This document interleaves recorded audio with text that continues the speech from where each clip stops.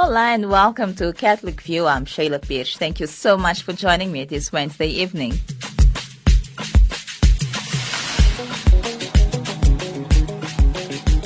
Coming up in today's broadcast, we'll be taking a look at politics and new era of fake news in South Africa.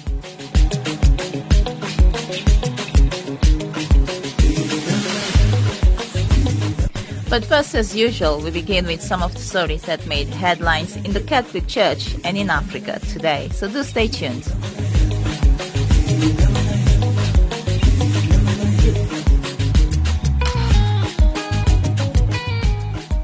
Hi, I'm Archbishop Peter Wells, Apostolic Nuncio. Thank you for listening to Radio Veritas, the good news for a change.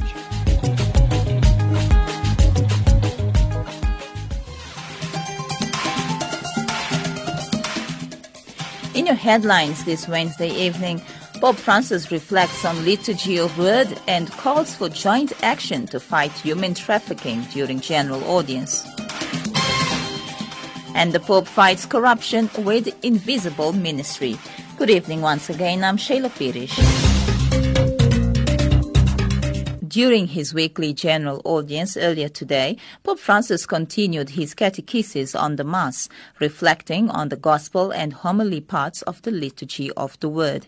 He said the Gospel sheds the light of the mystery of Christ on the scriptural readings that precede it. Within all of Scripture, he said, as within the whole liturgical celebration, Christ is the center and fullness.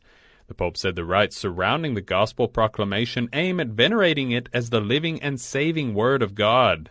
Through these signs, the Assembly recognizes the presence of Christ, who sends the good news which converts and transforms. He said we listen to the Gospel and we must respond with our lives. Pope Francis then turned to the homily which he said continues the dialogue between the Lord and His people already opened up by the Gospel. The Word of God enters through the ears, arrives at the heart, and goes to the hands to perform good works, he said. The homily, he continued, also follows the word of the Lord along this journey.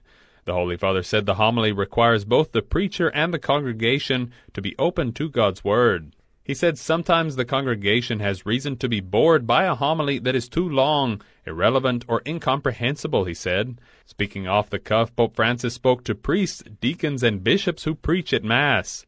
He said the homily must be well prepared and brief. The way to prepare a good homily, said Pope Francis, is with prayer, study of the Word of God, and a clear, brief synthesis, which, he concluded, must not go over 10 minutes.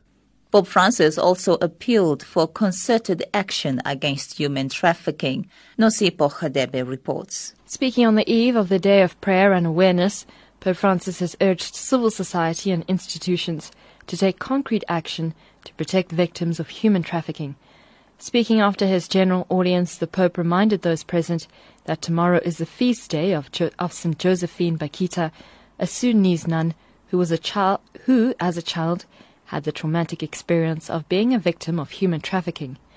Reflecting on the theme for tomorrow, which is migration without trafficking, say yes to freedom and no to slavery, the Holy Father noted that many migrants are forced to choose illegal channels of migration and become subjected to every kind of abuse. Pope Francis also asked for prayers so that the Lord may convert the hearts of traffickers and give hope to those who suffer because of the shameful scourge, so they may regain their freedom. Pope Francis has released his 2018 Lenten message. The message is inspired by the words Jesus spoke near the end of his life on the Mount of Olives regarding the end of time. Sister Bernadette Reich reports for Vatican News. In his 2018 Lenten message, Pope Francis talks about false prophets whom he calls snake charmers and charlatans who can lead us astray. They mesmerize God's children, who then mistake true happiness for momentary pleasure, ending in slavery to profit, or become trapped in loneliness. Many young people, enticed by other swindlers, buy into the panacea of drugs, disposable relationships, dishonest gain, or a virtual existence. Thus people are robbed of what is most precious, dignity, freedom, and the ability to love, he says. After recognizing the false prophets to which each of us has fallen prey, the question Pope Francis would like us to reflect on this Lent is, what are the signs that indicate that our love is beginning to cool? Above all else, he says, what destroys charity is greed for money. Rejection of God follows, and we prefer our own desolation rather than the comfort found in His Word and the sacrament. As a result, even creation bears silent witness to hearts gone cold. Refuse litters the world. The seas are polluted with the bodies of countless shipwrecked victims of forced immigration. And the heavens, meant to sing God's praises, are rent by engines raining down instruments of death. The Church offers us the Lenten practices of prayer, almsgiving, and fasting, which Pope Francis calls a soothing remedy. Prayer allows us to eradicate secret lies and self-deception, and we find the consolation God offers, he says. Almsgiving frees us from greed. It helps us regard others as brothers and sisters. How I would like almsgiving to become a genuine style of life for each of us, he says. Fasting weakens our tendency to violence, reviving our desire to obey God, who alone can satisfy our hunger. The Pope reminds us that although the flame of charity may die in our hearts, it never dies in God's. He invites us to participate in the 24 Hours for the Lord on Friday and Saturday, the 9th and 10th of March. After Eucharistic adoration and sacramental confession, he says that the new fire of the Easter Vigil, the light of Christ, will enable us to listen to God's Word and nourish ourselves on the Eucharist, making our hearts more ardent in faith, hope, and love. Although the Second Vatican made the faithful's active participation in the liturgy easier by pushing for the translation of the Mass texts, it wasn't easy to put into practice because translating means running the risk of not being faithful to the original text. Responsibility for translating liturgical texts fell on the episcopal conferences. From the Vatican, the Congregation for Divine Worship only had to verify the translation until 2001. In that year, due to many translation errors, the congregation took a more demanding role. And 16 years later, Pope Francis has turned things to their previous state with the Proprio Motu, or Magnum Principium. Liturgist Father Juan José Silvestre explains. Desde el año 69 hasta el 2001. From 1961 to 2001, the instruction says the audience is more important than the message. If the audience doesn't understand the message, it's not good for anything. That's why, in translating, the audience trumps the message. This is why many vernacular translations are nothing like Latin, because typical Latin translation is understood as an idea, and that idea is reflected in everyday language. ¿Qué es lo que ha buscado? Volver. What was he looking for? A return to the situation in which we found ourselves after the Second Vatican Council. In other words, episcopal conferences are responsible for the translations. Therefore, the congregation only has to verify. With this Proprio Motu, the Pope has established that the Congregation for Divine Worship must not complete a thorough review of the translation to approve it. It must verify it, not deeply review it, because that is the responsibility of the episcopal conferences. On to African news. According to VOA News reports, Mozambique is denying allegations that it continues to do business with North Korea in violations of UN sanctions. A CNN report published this month found that North Korea has signed contracts worth millions of dollars in Mozambique, funneled the money through diplomatic channels, and used profits from fishing vessels off the Mozambican coast to fund its nuclear program. However, Mozambique's Deputy Minister of Foreign Affairs and Cooperation, Maria Manuela Lucas, denies that her government has made any agreements with North Korea that violate sanctions and that Mozambique welcomes outside monitoring. Maria Lucas also says that her government is working with private Mozambican businesses to educate them about the sanctions and shut down illegal operations. The UN Refugee Agency, UNHCR, has expressed great concern about the low levels of humanitarian funding for desperate refugees from Burundi. Bronwyn Cowley has more. The agency said on Tuesday that Burundian refugees receive just 21% of the aid they need, which falls short of acceptable humanitarian standards. UNHCR and its 26 humanitarian partners are launching a funding appeal for $391 million to support 430,000 Burundian refugees this year. Since 2015, more than 400,000 refugees and asylum seekers have fled the country, and these numbers are expected to increase by over 50,000 this year. Underfunding affects all aspects of life, including availability of food, shelter and education, as well as the capacity to respond to sexual and gender-based violence. That's according to Catherine Wiesner, UNHCR Regional Coordinator, who briefed reporters in Geneva on Tuesday. Underfunding also severely limits and affects our ability to invest in integrated social services and livelihood opportunities, the new progressive approaches that we would like to take, limiting support to environmental protection and restoration. In 2017, it prevented us from carrying out population verifications and providing basic vital documentation, training government officials on refugee status determination as we would have planned. According to Transparency International, Somalia, South Sudan, North Korea, and Syria are the most corrupt countries in the world, especially from a business and governmental standpoint. However, corruption is not a problem that remains isolated.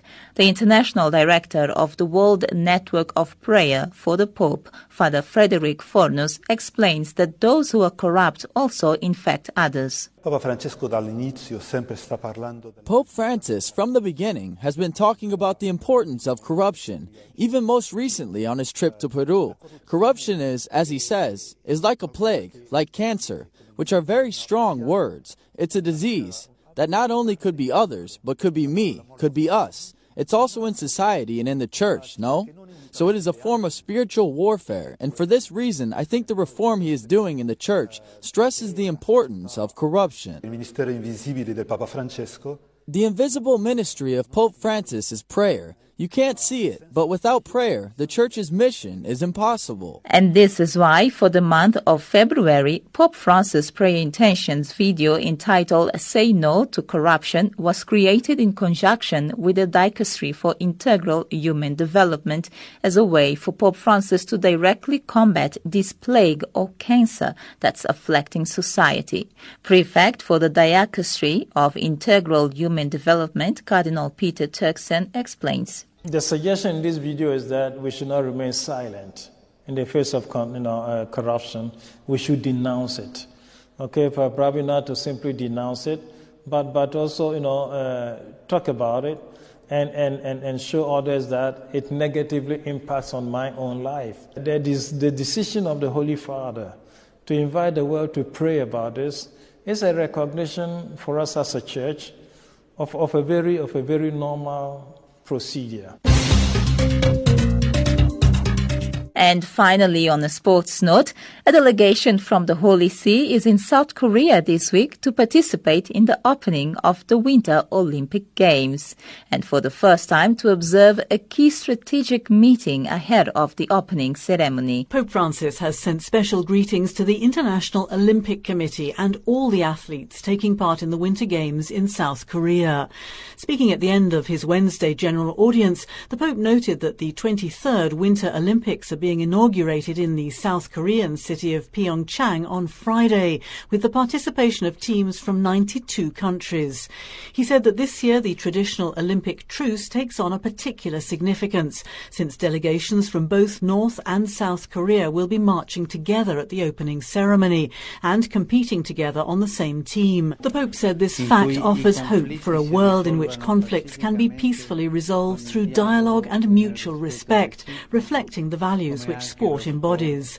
Pope Francis has repeatedly voiced his concerns about the escalating nuclear tensions on the Korean peninsula and called for complete nuclear disarmament. He said he would be accompanying all the athletes with his prayers, and he reiterated the commitment of the Holy See to support any initiatives which promote peace among peoples. May the Olympics be a great celebration of sport and friendship, he concluded. The Pope's words came as North Korea announced that the sister of Kim Jong-un will attend Friday's Olympic opening ceremony. Kim Yo-jong, a senior Workers' Party official promoted to the Politburo last year, will be the first member of the immediate Kim family to cross the border between North and South Korea. The move is widely being seen as an effort to ease tensions between the two neighbours who never signed a peace treaty at the end of the Korean War in 1953. The border or demilitarized zone between the two countries remains one of the most heavily fortified borders in the world today. And that was a brief look at some of the stories that made headlines in the Catholic Church and in Africa today.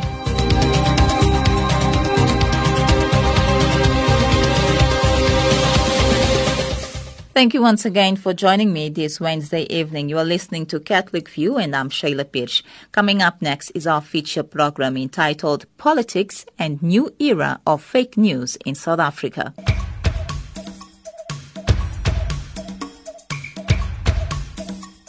While the nation awaits for its leaders to announce the new date for the State of the Nation address and whether President Zuma will be removed or not, political analysts as well as journalists have taken the lead with manufactured headlines and personal analysis of the state of the nation, a different approach to fake news. In a chat which I had with research coordinator at the Southern African Catholic Bishops' Conference Parliamentary Liaison Office, Advocate Mike Pothier, cautions us about such news reports. Let's listen. I think everyone is trying to grasp what's going on and trying to understand. It looks like the ANC itself is moving from one little crisis to another, calling an NEC meeting and then cancelling it. At first saying, SONA will go ahead, and then cancelling or postponing SONA. Ace Magashule says, don't worry, we will not disappoint the country. But in fact, I think they have already disappointed the country by not being able to make a firm decision and tell us, what is happening. So here in Cape Town yesterday, everyone was busy at Parliament putting up tents and marquees, and the army was practicing and aeroplanes flying around in a rehearsal of what would happen on Thursday. And now suddenly all of that has stopped. Things are being packed away, and really nobody knows from 1 hour to the next hour what is happening. Interesting. Moving aside from that, we saw on news that people like the DA leader, Mmusi Maimane, announcing that he would have an alternative SONA. And if you look at that, and you also look at to other news that's happening in Africa, you look at, for example, Kenya, where you had Raila Odinga, proclaiming himself as the alternative president. You look at those two headlines and you ask yourself, where are we heading? Is this becoming a new norm in Africa as a whole, that if we're not happy, if the opposition is not happy with what's happening, then we present an alternative solution? What are your thoughts around this? Look, I think it's understandable that an opposition party is going to try to take advantage of this situation and say, the ruling party is in confusion and in disarray, therefore we will try to impress the voters. We will give a speech or have a rally, or whatever the case may be. But, that's just ordinary politics. I'm not sure how seriously anyone is going to take that. Mr. Maimane can give a State of the Nation address. He has every right to do that if he wants to. But no one's going to be, taken in. Nobody's going to think this is a substitute for the address that must be given by the actual president, whether we're talking about Mr. Zuma or Mr. Ramaphosa. So these are the same thing in Kenya that you mentioned. These are symbolic moves. They make a political point, but I don't think that they are of any deeper significance than that.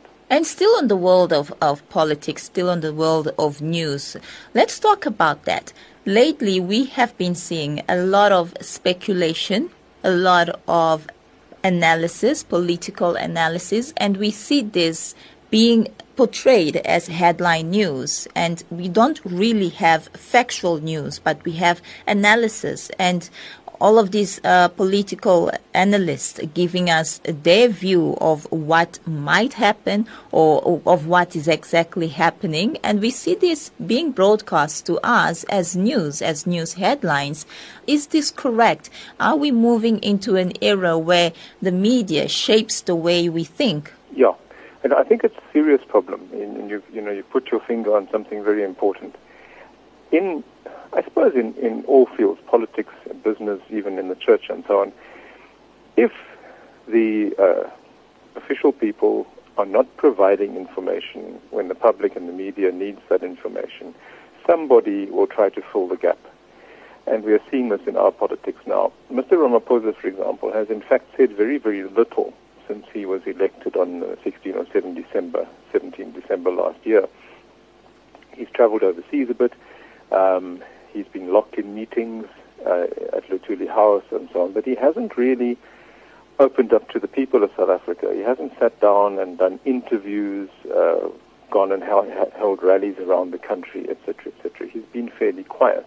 Now, on the one hand, I understand he's working behind the scenes. He has a very difficult job to keep the party unified and so on, and perhaps that is best done privately and not in the glare of publicity. But at the same time, the people of South Africa want to know what's happening.